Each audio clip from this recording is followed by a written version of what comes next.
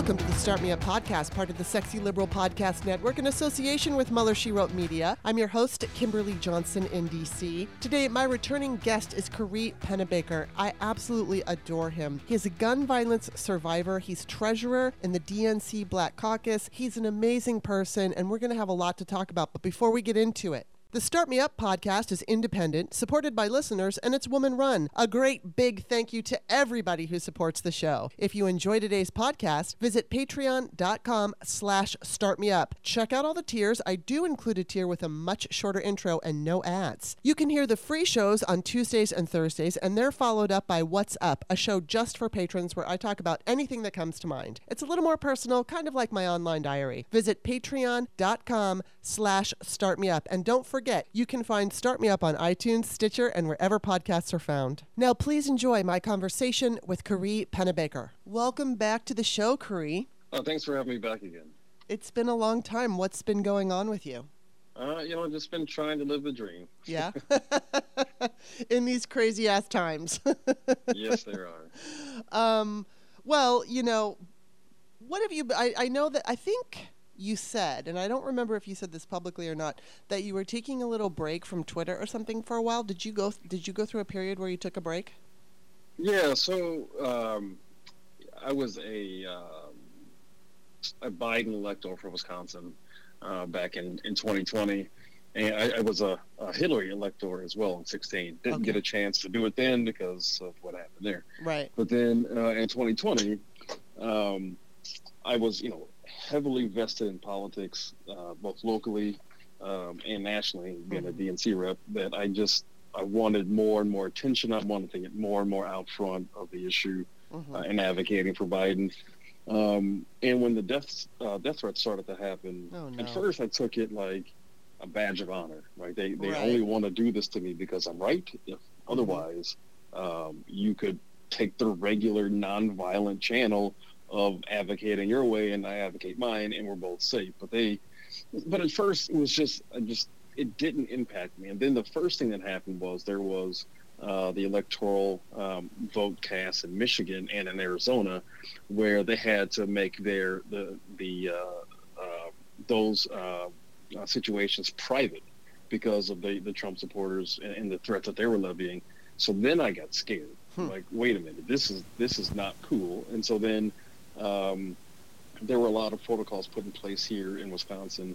We took secret tunnels. I had never seen that many police officers in our state capitol before. There were police everywhere.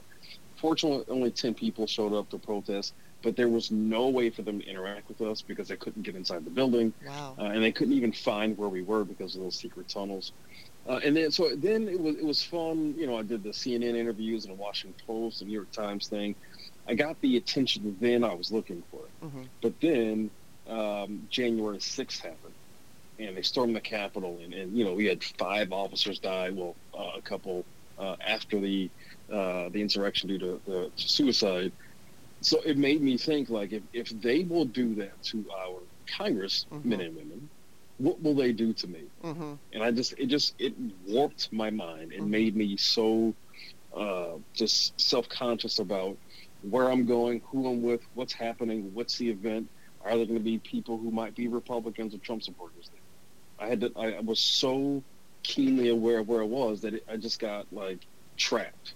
And my mind was so warped at the time, constantly thinking that these Trump supporters are going to kill me, that it ended up ruining relationships. It caused me to like really retreat into myself, and I had to take a hard look at the things that I had been doing, that while I didn't make them threaten me, but at the same time, I put myself in a position where I could be threatened, where my children could have been put in harm's way. And I figured, you know what, this is not worth that.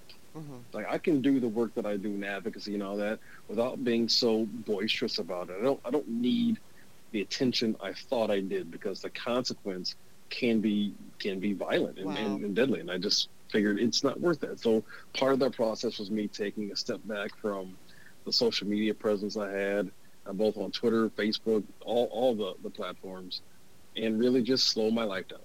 And that's exactly what I did. Wow. So during that time, were you able to find some kind of peace or happiness or anything positive or joyful? I had to go to therapy. Wow. And it wasn't until, and thankfully, every time for gun safety covered it, and they still do. It took probably, I think I started in March of 2021.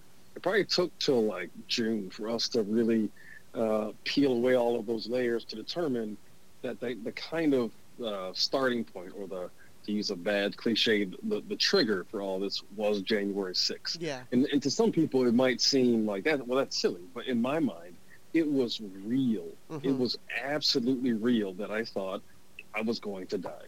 And I see now that the reality that I created wasn't real.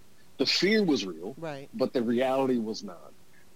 And thanks, I have a very good therapist. In fact, I had a session 2 hours ago. Oh wow! It's all it's remote, yeah. So it really did work out well. In the end, it just took a lot of work between he and I to get to this point. Man, I'm in a much better place today than I was a year ago. Wow, that's just, it's terrible. It's terrible that would even happen.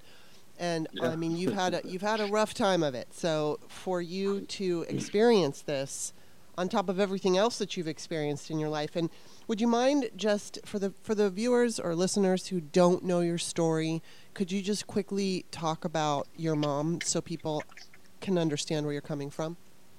Sure. So my mom, Joyce, completed suicide with a gun on September 9th, 1979.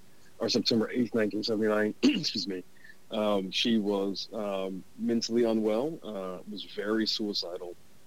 And my grandfather had given her a revolver for self-defense. And just as those statistics will tell you, you're more likely to use a gun on yourself or someone you love than an assailant. And unfortunately, my mom was only 27 years old. Wow. I was only 20 months old. And she shot and killed herself.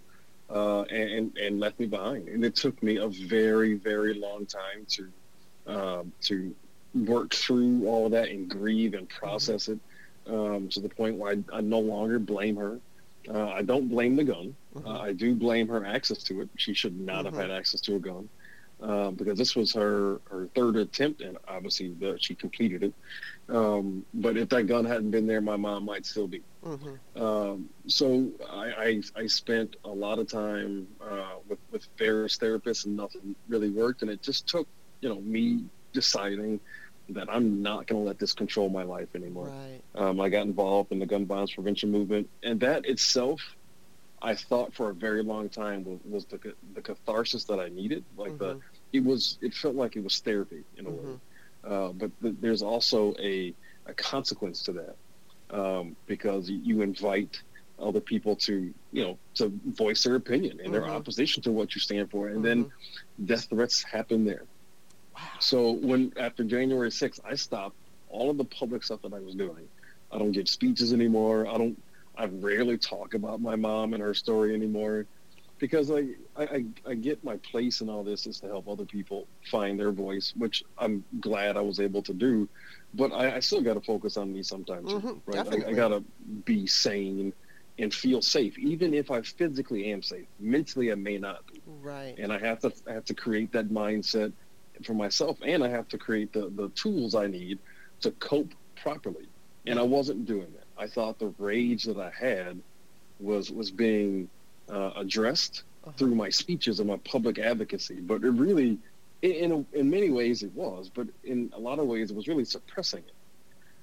And so when the death threats would happen, I would just get alarmed. I mean, I gave a speech at the state capitol a couple years ago, and a man and his partner, a woman, stood within 2 feet of me with their guns out.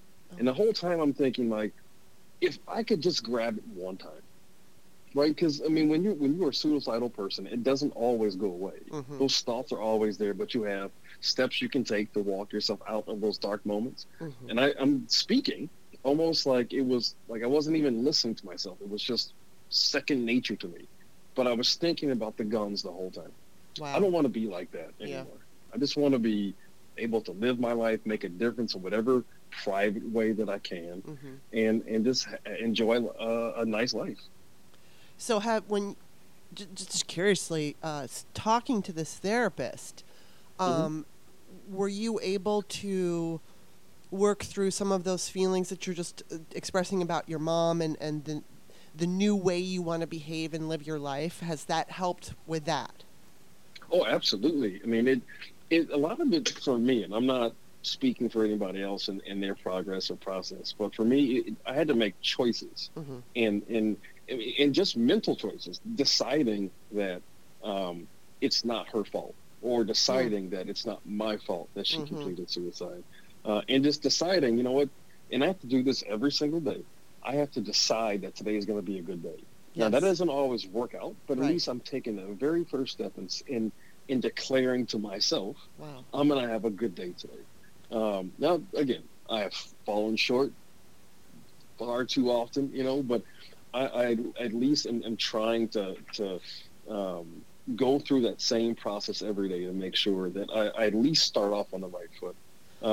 And there's some other things that he and I have talked about that have helped me to understand and let go of some of that pain. Like, I don't need to always talk about this. This should not, like, I thought if I'm, out there giving these passionate speeches all over the place, that I'm owning this tragedy. Well, in a way that is very true. But at the same time, it became a situation where it was defining me. That's all I thought about. I don't want that. Yeah. I am far more than my mother's story. Yeah. So now I may be that's a huge part of my story. Yes. Sure. I mean, it definitely played an integral role in how I developed, but at the same time, there's more to me than that. And I have to find that out myself too. As much as I want to live it, I have to find it. I've just got to go do it. And that's part of what I've been doing for the last year. Wow, that's amazing because, I do this patrons only show just for listeners. And I often talk about this kind of thing where you basically have to decide. Like, I like the way you use that word. I decided how to deal with something, because that's really what it is. People don't understand that. Like, I remember one time I said, I was talking to a friend who felt guilty because their parents wanted them to do something that they didn't want to do. And I said, you're choosing to feel guilty. And they're like, no, I'm not. You don't understand. I'm like, no, I know what I'm talking about. That's a choice you're making. And they had nothing to feel guilty about. I said, your parents want to make you feel a certain way because they want you to do something. So they're using that to make you do what they want. And you're choosing to accept it. You can choose to reject it and still love them and let them know, and it was like, so when I do these shows, I mean, certainly don't want to diminish anything that you've gone through. Just want to add on to it and say, that is something I am working on myself. Obviously, my circumstances are different than yours, but we all have our journey. We all have our paths, and I just love that you say that, because I wish more people would realize that so much of what we go through is a decision, and we can't. Sometimes the decision is about how to react about things that we don't have control over. So it's like we have control over ourselves, our the way we behave and our actions. But when something really terrible happens, or when something scary happens, like for instance, last year, my mom had an adverse reaction to some medication, and she thought she might be having a heart attack or something, and she was in the hospital and called me and was acting funny all day long. I knew something was up. I was trying to get a hold of her, and I couldn't. And then I finally got a hold of her around 6 o'clock, and she didn't want to tell me, and she was at the emergency room. And she sounded funny. She's like, what? I'm busy. What do you want? And I knew something was going on. And sure enough, she calls again, at I don't know, 9, whatever time it was, and she's like, "Okay, I'm in the hospital, and I need you to come here," because she has cats and all that. So anyway, that ride to her house, at this point, I didn't know what was going on, and for all I knew, she was having a heart attack or had some kind of life-threatening situation. And so I'm so close to my mom. This is literally the worst possible news I could get, outside of her dying. And so in my mind, I decided that I was not going to panic, that I was not, and literally it was a decision. And because I could have completely freaked out, but I told myself, I kept repeating to myself over and over again that I handled difficult situations in a mature way. And what that did, I just kept every freak out thought I would have, I would repeat that, because what it did was it kept me from spiraling out of control. It didn't stop me from worrying. It didn't stop me, but I controlled how I felt, and I didn't let my fear, just run away and make me insane. I needed to be strong. So it's I just really want to emphasize how great that is that you're doing that, because it's so much of everything we do is a choice. And, right. I know your journey has just been so unique and difficult. And I'm really glad to hear that, even though despite that horrible situation that you had to deal with, I'm so sorry you got all those freaking death threats. But the fact that you're coming out of this in a more positive headspace, that's wonderful. So I'm really glad to hear it. Thank you. So there was some interesting news coming down that Remington is to pay $73 million in a settlement with families of Sandy Hook. I saw that, yeah. Yeah. So what are your thoughts on? This is I guess this is a good start. Where are you on this? What do you think? I was surprised that happened. I had not been following that story at all. I just saw the tweets about it today. So I'm not exactly familiar with the ins and outs of how it happened. But I think it's a good thing. Mm-hmm. Those families have been through an absolute nightmare. I would not wish what they've been through on my worst enemy. Right, I know. So I'm glad that this is happening. Despite it happening, it doesn't bring their loved one back. Right. It's not going to fill the void that tragedy has left for them. But still, this is one bit of something positive. And I hope it. Whatever the circumstances are that allowed this to happen, I hope that the same trend follows suit, where guns end up in the hands of those who shouldn't have it, and the way that they're marketed. Yeah. Yes. So that we stop treating guns as some kind of identifier, right? Mm-hmm. You are patriotic because you have a gun now. You're not, right? That is the way that we have allowed certain things to symbolize something, I saw someone say this the other day about how if you see a flag in front of someone's house, you might assume that that's a Trump supporter. Mm-hmm. That is mind-boggling. I know how we have allowed this to happen. We've allowed the right to just absorb the word patriotism and freedom. Yep. And the flag, mm-hmm. and all of those things, and guns, right? Mm-hmm. To me, it is disgusting how these things have gone the direction that they've gone. But I hope we are able at some point to take some of these things back, and these things are going to be used the way that they should, and the way that they are intended to be used. But as far as the gun thing goes, I'm glad those families have some semblance of relief, but there's no amount of money in the world that could fill the void that these families have endured.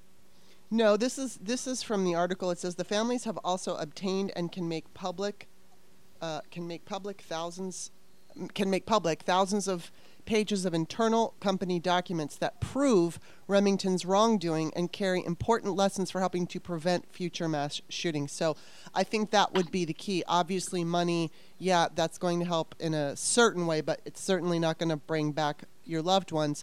But if we can prevent these, I hope this is a real strong step in the next direction we're going, wherever we're going with guns. Mm-hmm. Because we have it's like a fetish. And I see people defending guns after all these school shootings and not really recognizing that, it's fine if you want to have, I don't know, I guess just if you want to have a regular gun, I don't even know what they're called. A revolver, I don't know what they're called.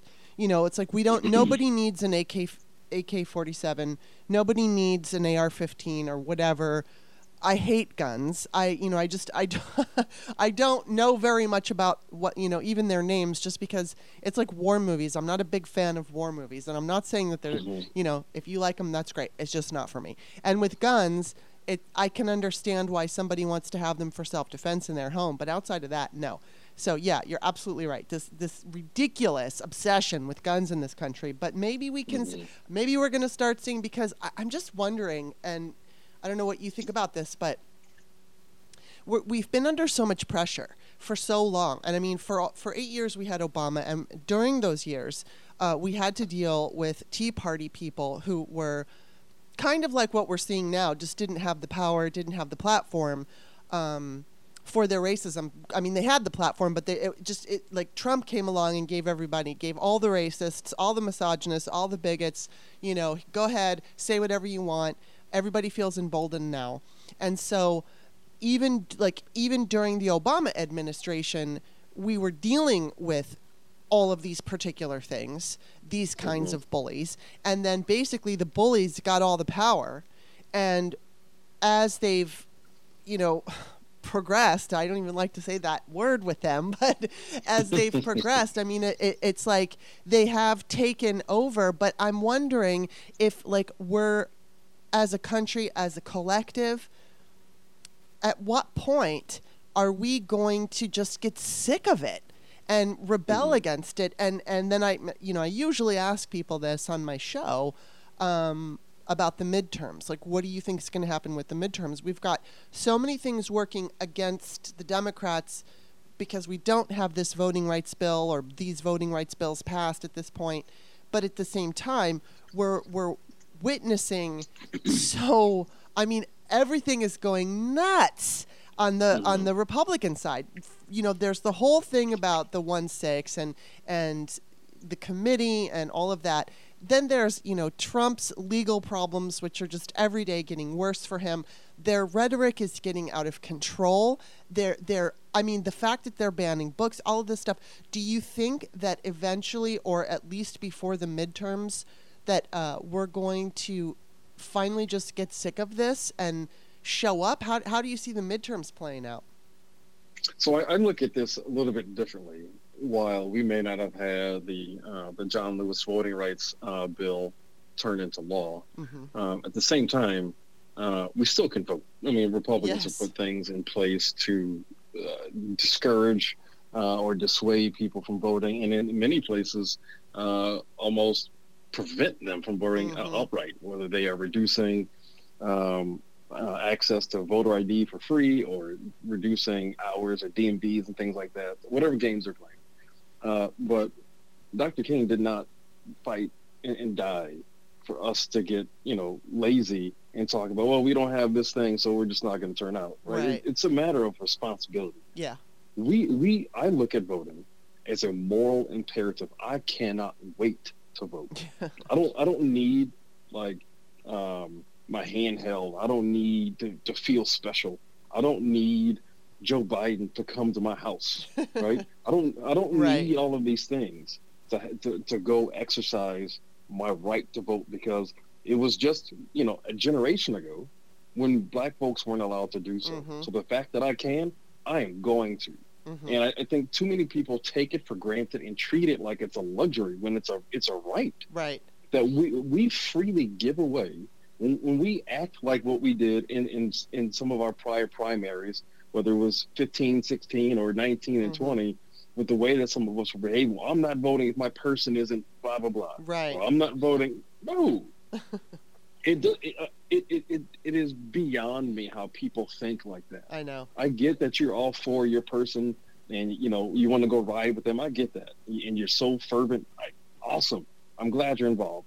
But it doesn't stop there, right? There are plenty of things that our country is impacted by when if your candidate doesn't win. The game still gets played, even if you decide not to. Because if you decide not to, decisions get made for you that you're not going to like. And I cannot stand this. I mean, Cory Booker didn't win. Right. That was my guy. That's a personal friend of mine. Yeah. Right. But I still went and did the work that I needed to do to help Joe Biden get elected. I would have done the same thing with Bernie Sanders. we are at the cusp right now of either turning things around from where they have been the last 4+ years, or letting it sink further and further down this dark hole that I don't think any of us, including their supporters, want to go down. No, they don't. No. The fact is, like, if you really talk to an average American Trump supporter and ask them to explain some stuff to you, you'd find out that the things they believe in, the things that they support about Donald Trump, don't impact them the way that they think they do. Right. So that's why I think, like, there is a way out of this. I do think it started with folks not liking the fact that we had a black president for 2 terms. 100%. That's a huge part of it. Yeah. I think Donald Trump, despite the fact I do think the man is like a bumbling idiot, but I also think he is a mastermind at manipulating people into getting them to do what he wants them to. And the fact that people don't see that he is literally just saying the things that he knows you want to hear. There's no substance to it, right?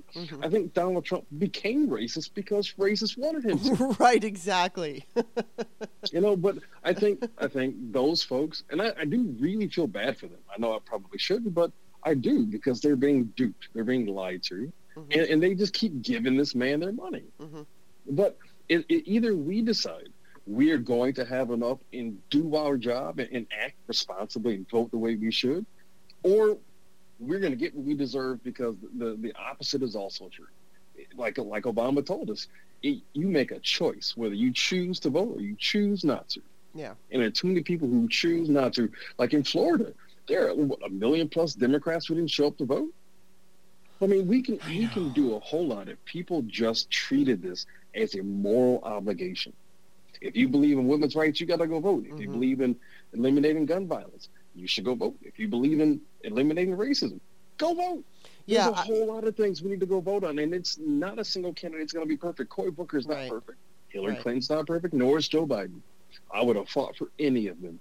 Me too, absolutely. And, somebody said to me in the comments on Twitter, when I said that, Democrats failed to show up in 2010 and in 2014, and he said something like, this commenter said something like, well, Democrats, it's not that, he didn't say they didn't give him a reason to, but he basically said that they didn't, go after his vote or try to get it. And it's like, oh my God, are you 5? Oh my God. It's like somebody needs to hold your hand through everything. You're not an adult or mature enough to recognize that it's like basically at this point, and even in 2010 and 2015, we knew or 2014, we knew what the deal was. We had 8 years of George Bush. We could see the fascism train riding on in, and sure enough, they came in 2010 on the Tea Party, and then we should have been. I was actually, maybe stupidly, so disappointed in Democrats in 2014. I couldn't believe the turnout was the worst in 80 years. And I thought for sure, we're going to get this. And of course I was so wrong. And it was really, so yeah, I'm right with you, but do you have a sense, a gut feeling about November? I'm hoping that we Democrats, and not even just Democrats, sensible adults who are of voting age, get out and go vote. I think there are, even if you want to just look at it purely from a partisan perspective, there's an ample number of reasons why Democrats need to go vote and stop whining about stuff. And this to go back to your point a minute ago about your commenter saying that the Democrats didn't come after my vote. Yeah. They're like this thing, the way these narratives get spun, I think in one way makes people feel like they're smart and superior, like they think they think these things, but in reality it's rarely ever what they think it is. The party isn't not doing something. You may not think the party is doing enough, whatever, but you have 2 senators in each state, right? Look at what are those 2 senators doing, and then you have any number of members of the House of Representatives. What are those folks doing? That really, and then you have the president, and then you have your municipal and all that. That's the way your ballot should look to you. What are these candidates doing? It should, like this idea like the vitriol I get about being a DNC rep is not, oh God. But like, I can only people will say, imagine. I hate the DNC. Like, I'm not asking you to love the DNC. Yeah. I'm asking you to go vote. When you go into that voting booth, the DNC is not on the ballot. Right. Right? Jamie Harrison is not on the ballot. Right? I have people telling me, well, I don't like Nancy Pelosi. Here we are in Wisconsin. Well, you don't get to vote for her. I can't tell Nancy Pelosi to do anything. I'm not her constituent. I can't go tell Chuck Schumer up in New York to do anything. He's not my senator. Yeah. You know, but people like it's easy to like glob all of your frustrations into, well, the party's not doing X, Y, and Z. Okay. Nobody is asking you to vote for the party. We're asking to vote for these candidates. And I think it's easy to say that. It takes hard work to do some research on a candidate. Yeah. I get that. And maybe it's easy for me to say, well, if it's a Democrat, go vote for him. But there have been some cases where we've had some horrible candidates as Democrats. I think in 2020, there was a Democrat down in Illinois who was anti-choice. Thankfully, he lost to a woman. Good for her, right? I wouldn't normally support something like that, but in that case, that was a good thing to do. Right. But in general sense, I mean, it really should not be as difficult as people are making it out to be. And we have, like I said earlier, a moral obligation to go out and vote. And you can advocate, you can still push your issue, but you have a better chance of pushing your issue with someone who is going to be on your side 9 out of 10 times. Exactly. Bernie Sanders has historically speaking, a bad record on guns. To the issue you raised earlier about Remington paying the $70-some million, that really is what PLACA, the Protection for the Legal Commerce and Arms Act, would do, would hold these manufacturers responsible. Bernie was against that, later came out when he ran for president and said, well, I would repeal every word of PLACA. Good, right? I would roll with him. Even though like he had been dead set against my issue for decades. Yeah. He's for it now. That's what I need. I have a better chance of having a receptive audience with Bernie Sanders than I do with Donald Trump. Oh, so true. I wish more understood that, because it's not rocket science. It's pretty easy. And we have a lot of spoiled voters, but we know that because of COVID. We have to take a quick break, and we're going to be right back after this message. Hey there, it's Kimberly. If you'd like to support the Start Me Up podcast, just visit patreon.com/startmeup. You'll see all the different tiers. You can make your choice, and you will have my undying gratitude. Thank you so much. Okay, we're back. Speaking of COVID, I'm curious, you have kids, right? Yes. 3. So I want to know, you have 3 kids. How old are they?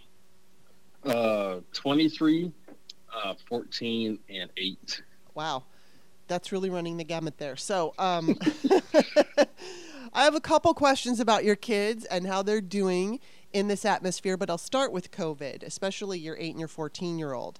How has this pandemic been for them, and what do you think what do you think their takeaway?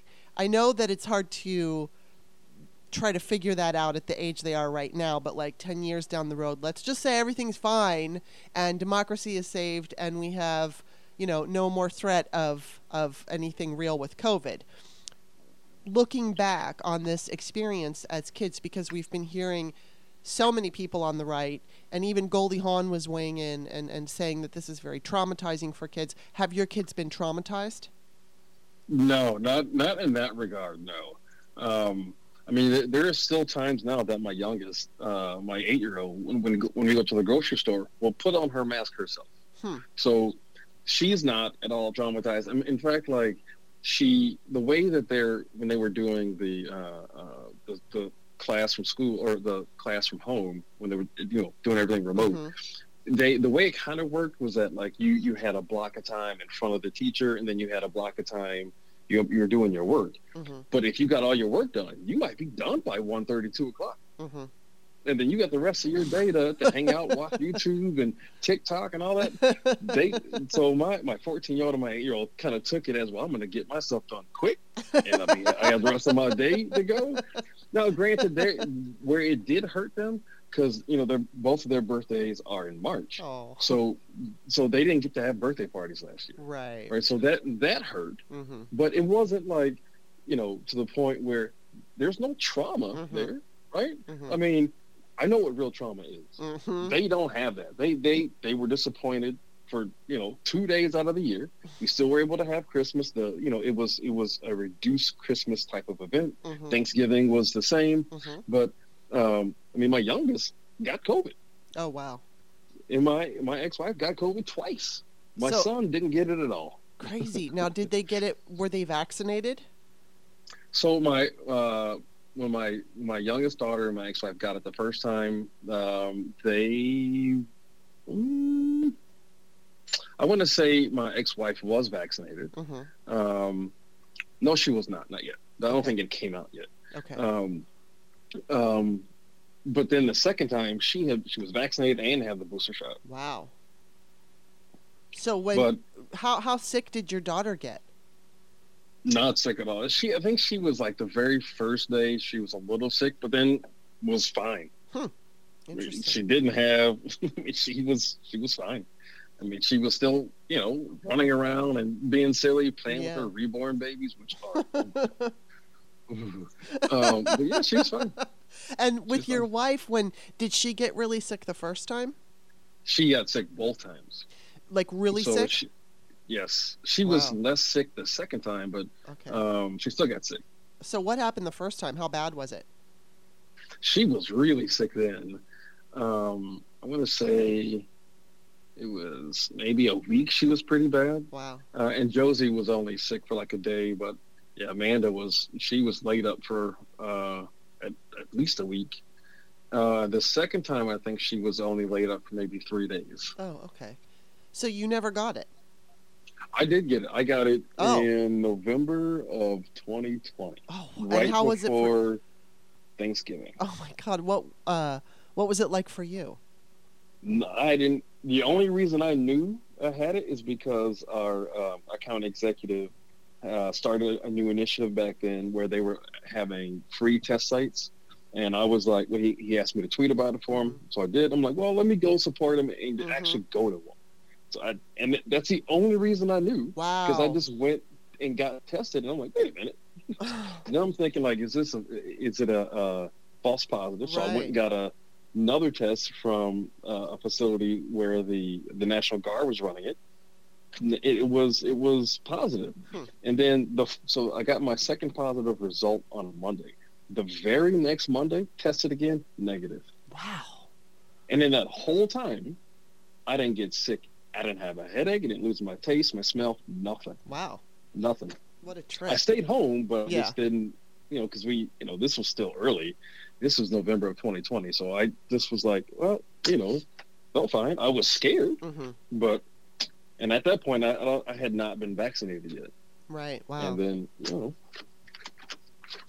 Wow. and then my oldest is 23, works in the service industry. So she, is a bartender. Had never got it. She's also vaccinated, but she never got it. Wow. Yeah, I'm in the never got it category at this point, hoping to stay that way, but we'll see. Mhm. I know that I always check the county where I live for cases, and today was the first day it dipped down into double digits. So it's been up. It's been up to like 100 and some cases per day. I think today it was at 67, and I got. This sounds so stupid, but I got a gift card for Christmas for a beauty supply store, and I'm just dying to go there, and I haven't gone because the cases have been out of control. And I said, okay, when the cases go down to double digits, I'm off to Ulta Beauty. So I know at some point I'm going to go to Ulta Beauty and get all my shit. So Right. I'm looking forward to it. Okay, so the other thing I want to ask about your kids is what is it like for them, especially, the Republicans are screaming about CRT, critical race theory, being taught in schools, which it is not. And they're banning books, and they're behaving like crazy people because they're losing power. And I'm wondering how your children are processing all of this, and do they talk about it? What are their thoughts on it? They don't. That is not something that's come up at all. Interesting. At our school. So our school district is it's a predominantly white area. It's a predominantly white school. It's the most conservative district in Wisconsin, but like for the most part, the crazy stuff really only happens at like some of the school board stuff, and the kids don't hear all that. Mm-hmm. So they've not had to deal with that issue whatsoever. Oh, that's good. I'm glad to hear that they're not even thinking about that, because it drives me crazy. I can't even imagine, you know, what that must be like for younger people. But I also want to ask you, as a black man, what do you make of this rise of white supremacy? And I'm just wondering how concerned, I mean, because I'm very concerned. I imagine you're very concerned too, but how concerned are you that it's going to win? And how does it affect how you behave, how you conduct yourself? What impression does it leave on you, what's happening right now? I mean, it definitely impacts me. I mean, again, as we talked about earlier about the January 6th stuff and how I had to deal with that. So I'm just mindful of where I go. Yeah. And, you know, I'm worried that those who subscribe to racist ideology have been not just emboldened, but have been normalized to the point where it is allowed back into the public square in some circles to be accepted. That's the scary part to me, because the people who know better are allowing it to happen, and they're excusing it. I mean, like the way that Republicans behaved with Donald Trump, and they knew how unfit he was to lead, but they were so afraid of their base that they just let it happen. They know better. They absolutely know better, and you can't put that genie back in the bottle. No. So because of that, I mean, that's also why, like, I slowed things down for a year. Like, I can't fight every battle. No. Right? Like, it's just not. You just simply can't. And I think it's going to take the strength of not just us, but of them, of Republicans to really start to talk about, like, you know what, this isn't really how this is. They're, you know, wanting to select a black woman for the Supreme Court isn't racist. No. When Ted Cruz says stupid stuff like that, other Republicans need to speak up and say that literally isn't true. Right. So black folks can't fix racism. No. It's white folks who cause it, and white folks who need to fix it. Yeah. We can push y'all. Yeah. We can help y'all figure some stuff out, but it's y'all that got to do this work. Yeah. And the fact that you don't have more Republicans who are, Mitt Romney, I think, is a decent human being. I honestly think so. He needs to be more forceful with his counterparts and calling them out, and he doesn't do that. They just, I think the amount of courage that is required to fix some of these ginormous ills that our country is dealing with, Republicans just don't have the spine to deal with it. They really don't. No, they don't. And I mean, as a woman, it freaks me out. I don't like white supremacy. You know, it's funny, and I want to ask you about this too. I'm watching the documentary on Bill Cosby, and I saw that. Yeah. Oh, I'm glad. I haven't watched it yet, but I saw. Oh, okay. That it's available yet. It's really a fantastic show. Well, just actually moving on into that. I want to, you know, I think you would enjoy it because it is done so well. But what I like about it is, it's weird that I like this about it. Basically, it highlights what Cosby did that was good, and it also shows you what a premeditated monster he was behind the scenes. And, you know, I mean, there is no denying that he did so much good. And, you know, I mean, you know, what I was going to say is, and I've said this on the show a million times, I was born in 1968. So Sesame Street, the Electric Company, Free to Be You and Me. Cosby was all over the place. You know, he was Fat Albert. He was on the Electric Company. And so my expectations of growing up in an America that was presented to me as beautiful and diverse, along with parents who were not racist, I just had the expectation that we were going to continue to be a diverse country, that we would see black women presidents, that we would see Asian people as presidents, that we would see people in Congress representing what the general population looked like. And obviously it seems like we're going in an opposite direction. Well, we're not really, because the Democrats have done a great job of electing and appointing diversity.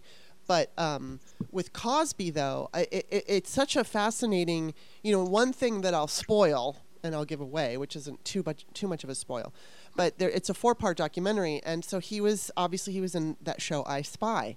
And I didn't know this, but black actors, when they were hiring stunt doubles, they would hire for a black person a white stunt double and literally paint them black, not brown. Mm-hmm. They would paint them black. And Bill Cosby was like, oh, no. Mm-hmm. You're going to hire a black person. And that actually led to this whole new industry of black stunt people. And that wouldn't have happened without him. But then on the other hand, he was consistently talking about, he talked about Spanish fly. He didn't give women Spanish fly. He gave them Quaaludes, or he gave them something that made them forget what happened. Spanish fly is really kind of a myth, and it basically gives you a UTI. But,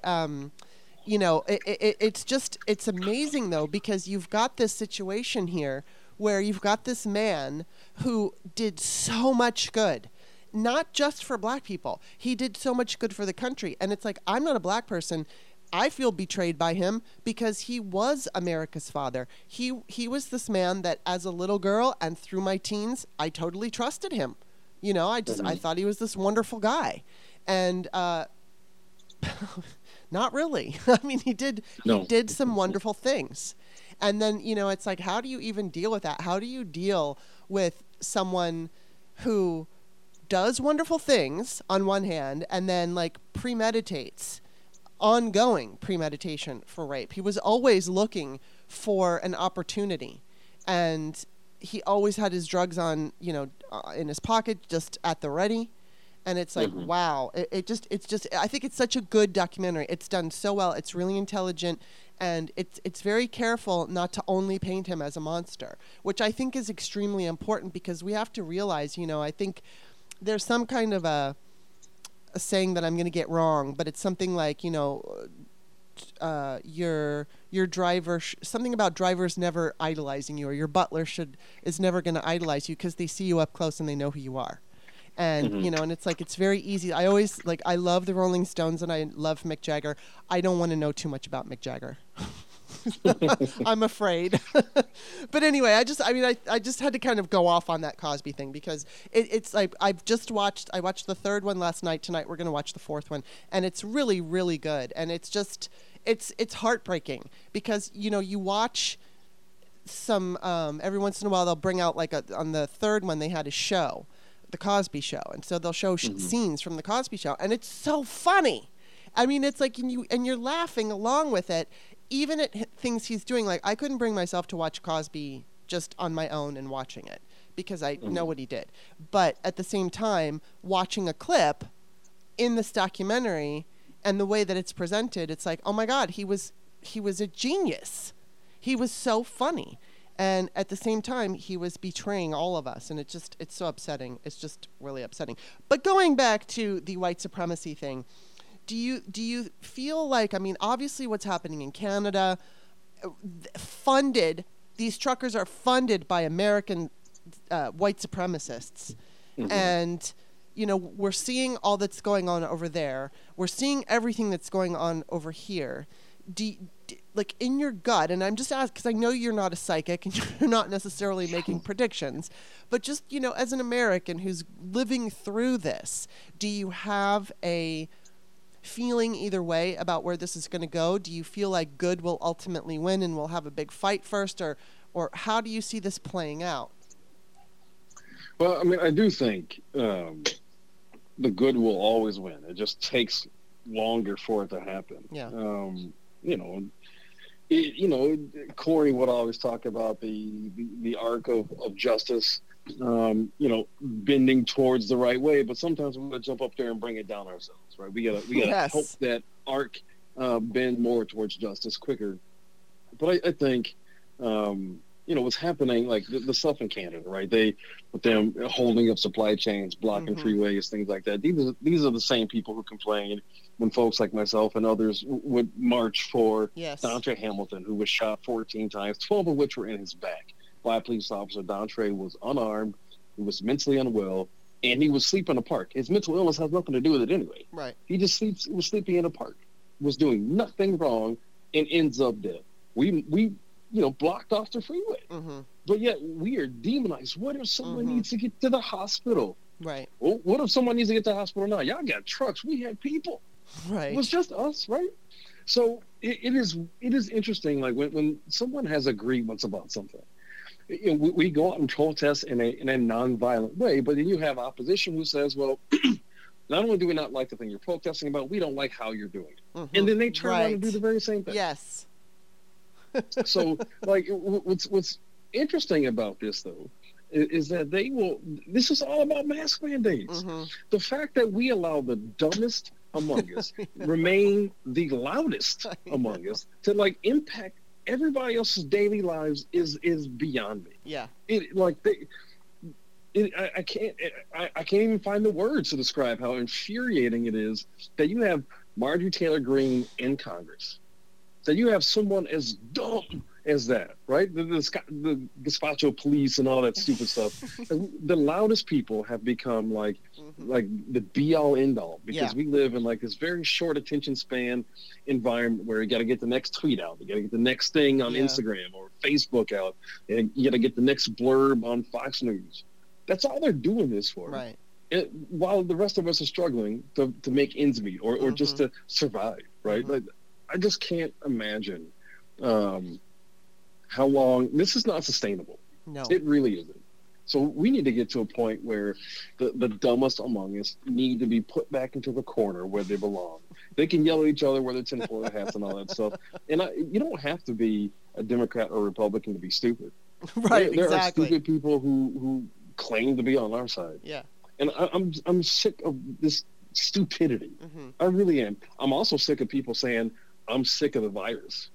No, oh my God. I know. When I hear that, my skin is crawling. I know. Because that is exactly what a pandemic requires for it to thrive. Yes. When you decide, like, oh, I'm done with it, well, good. Yeah. Because it ain't done with you yet. Yes. It's about to come back again. Yes. These people are just so dumb, and they have too much of a megaphone to the point where they are ruining. In some cases, they might be killing people and not know it. Of course, yes. Yeah, my least favorite insufferable academic, Tom Nichols, is on this tear. And he said the other day something like, some people just don't want COVID to be over. And it takes everything in me not to become incredibly offensive and get myself kicked off Twitter. My father had cancer, and last year he had a heart attack, and he's in his 70s. And my niece is at his house all the time. She's 7 years old. Now, Larry Hogan has lifted the mask mandate for kids, so she's vaccinated. But we all know Omicron is extremely contagious. She's going to school with all these other kids. And now my father is more at risk. And and he's a Vietnam veteran. The reason he had cancer was because he was subjected to Agent Orange, and he got this really aggressive cancer on his leg. Fortunately, they got it out. And so far, knock on wood, they never had to do any chemotherapy. But they took it out, and they've been monitoring him. But, we hear people who get COVID are at risk of having heart issues. Well, he's got 3 stents in his heart and a pacemaker. And so Tom Nichols, who likes to sound like he's so fucking smart all the time, going off and saying people just want to prolong COVID. I'm so fucking angry at him. It's like I just want to scream fuck so loud. I don't want to punch him because I'm not a violent person, but like mentally, oh my God. So yeah, I'm right there with you. It pisses me off so much. If everybody would just understand and take, you said Democrats are not, free from being stupid. Yeah, there's a lot of stupid Democrats out there, and there's a lot of Democrats out there who they got vaccinated and they got boosted and they're like, I'm fine now. I can go do whatever I want and I don't need masks. And it's like, no, and they don't have to be Democrats because some of them are Republicans too. And, the responsible ones who chose to get vaccinated.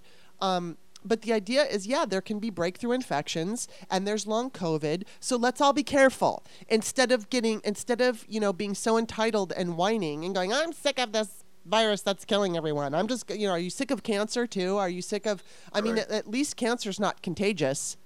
That's the thing about the virus is that it's contagious, and oh my God, it just drives me nuts. And I'm going crazy now because it's been so many years. I've been very, very, very, very cautious these 2 years, and I have managed to, I haven't gotten COVID, and I'm very fortunate because, we all take a little bit of risk. I'm fortunate that I work from home, and I don't have children, so it limits, my risk exposure. But still, I would like to avoid getting it. And, and it's like these people aren't, I think, where was it, Denmark or Norway? I don't remember which country. They lifted the mandate. And, of course, the cases are soaring. And that's what these people like Tom Nichols, who thinks we should just get rid of mandates and pretend COVID doesn't exist. Well, then we're going to have another huge spike, and it's never going to go away. And it's, oh, my God, it's making me so angry. I'm so sick and tired of being at home. I'm just so sick of it.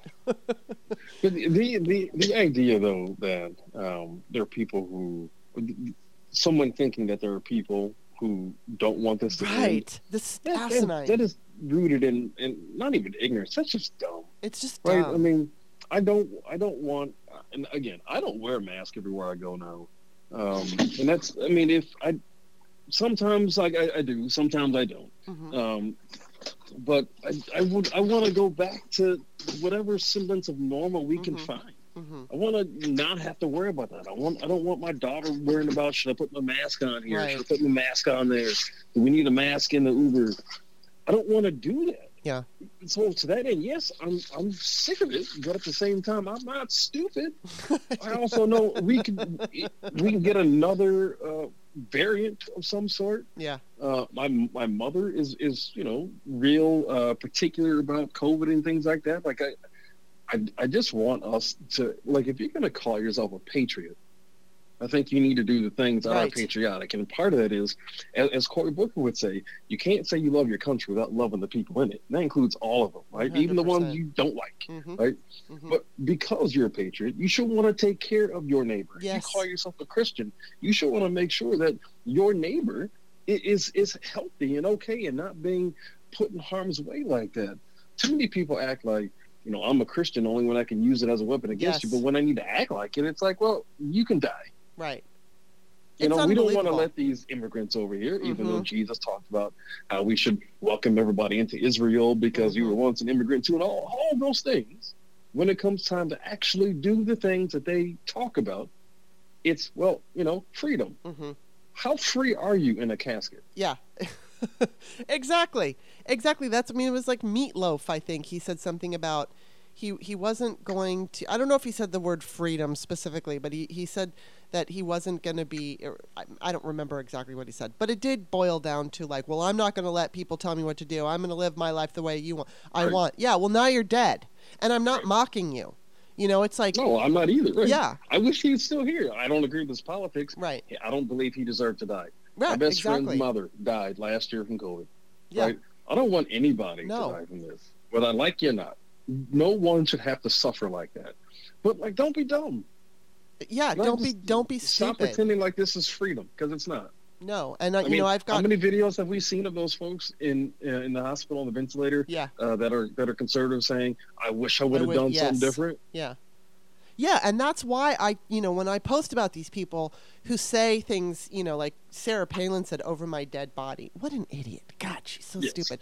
But any of these people who said, I'm going to live my life free, it's like, well, you know what? I got vaccinated and I got boosted and I'm not dead. And that doesn't mean I'm mocking you. It doesn't mean I'm taking any delight at all in your death. It means you made a stupid decision that killed you. And now people who love you are going to be grieving for however long, and it's because of the decision you made. And, I've gotten shit from people. I've even gotten shit from people on the left saying, like, I'm taking delight in their death. I take absolutely no delight in any of this. I don't want to, just as Tom Nichols said, I don't want to prolong the COVID fucking pandemic. I want it to be over. And I'm sick and tired. I don't want to hear about more people dying from this. I don't care who they are. And unfortunately, I don't want to say unfortunately, but I mean, unfortunately for the Republicans, they're killing off their own base. You know, it's like, I don't understand the logic there. I mean, I kind of do because they're so completely screwed up. But I think it's pretty clear that America would like for this to be over. And the responsible way to end a pandemic, they're not interested in, they don't want to follow those rules. They don't want to follow those guidelines. They just want to go la, la, la, la, la, la, put their hands in their ears and pretend it's not happening. And that's just not the way to go. But I don't know. I mean, I'm hoping. There was an article that came out by Dr. Fauci, and he said he thinks that the worst of it is over. And so, okay, we'll see. I mean, I don't know if there's going to be a new variant that pops up tomorrow. Please no, because we're finally starting to get those numbers coming down. And as you know, last year we had like 5 days, 5 days in June when we thought everything was going back to normal. And then here comes Delta. And then obviously on Thanksgiving Day, I just remember on Thanksgiving Day, the word variant was trending. And I'm like, oh no. And, then it was Omicron. So hopefully we're going to be able to get through this. This is the worst part. And once we get through the Omicron and it's coming down, please let us have a nice summer and go into a decent Christmas. I think I saw an expert talking about how we're still going to probably have issues for the holiday season. But I think it's just because, it's still going to be lurking around, providing there's no new variants coming up. I think we'll have the old variants lurking around, but it won't be what we saw this year. So fingers crossed for that. But anyway, I'm just glad that. I do hope that works out that way. Yeah. I mean, just again, I would just want to get back to living. Yes. And being able to just have a regular life. But I think this has taught us like how quick things can go a direction. But it also has shown us though, like when you don't have the right people in place for leadership, how a certain thing can be turned around and turned into something. This is Donald Trump's doing. Mm-hmm. Yes, it is. Again, he is a mastermind of manipulating people. But it would be the opposite. Mm-hmm. If he would have taken this seriously and be like, yo, we got to wear masks, we got to have mandates, we got to do all these things, he wouldn't have caught any flack about that. He could have just done the right thing, but instead he wanted to be up on the podium joking around about, bleach and sunlight. And like, dude, come on. You got to take some stuff seriously. And I think, the fact that he has, he's gotten the vaccine and got the booster shot, he's not out there touting that because he knows that people don't like it. Right. Yeah, he needs to be forceful and saying, hey, I'm still alive. I'm still talking all the shit I want. I'm saying I'm giving you all the red meat you want, but you got to get vaccinated though. Yeah. Right? Because we can't make America great again if you're dead. Right. Well, let's just like have this thought that everything's going to go in the right direction and maybe we can manifest it. I don't know what else. I'm doing what I can physically. I am wearing masks. I'm, staying out, not going anywhere at this point. So, not ridiculing anybody who does, but just figuring, you know what, for me right now, I'm going to take as many precautions because I can do it. And, I do limit I see my parents and stuff like that, but we'll see. I think we've got some hope there with COVID. Like, I think we might be on the verge of like toward the end of this thing. So we'll see what happens. Not the end of it completely, but just, where it's not such a raging threat to all of us. Right. But anyway, I just want to say thank you so much for coming back to the show. It's been a while since I've talked to you, and I kind of like you popped up in my feed again, and I kept seeing you, and I'm like, oh, Carrie, I have to have you back. So I'm grateful that you came back and delighted to talk to you. Before I let you go, why don't you tell everybody where to find you? The easiest place to find me is on Twitter. It's KHARYP. It's my Twitter name. That's the easiest place to find me. All right. Well, I'm putting that in the Patreon description of the show, and so anybody can find that there. If you're listening on Apple Podcasts, just go to patreon.com/startmeup. And of course, my Twitter handle is author Kimberly, Kimberley. Don't forget that extra E. Buy my books. on Amazon. Thank you, Kari, so much. I enjoy talking to you immensely. Absolutely. Thanks for having me on again. Take care. All right. Bye-bye. Bye-bye.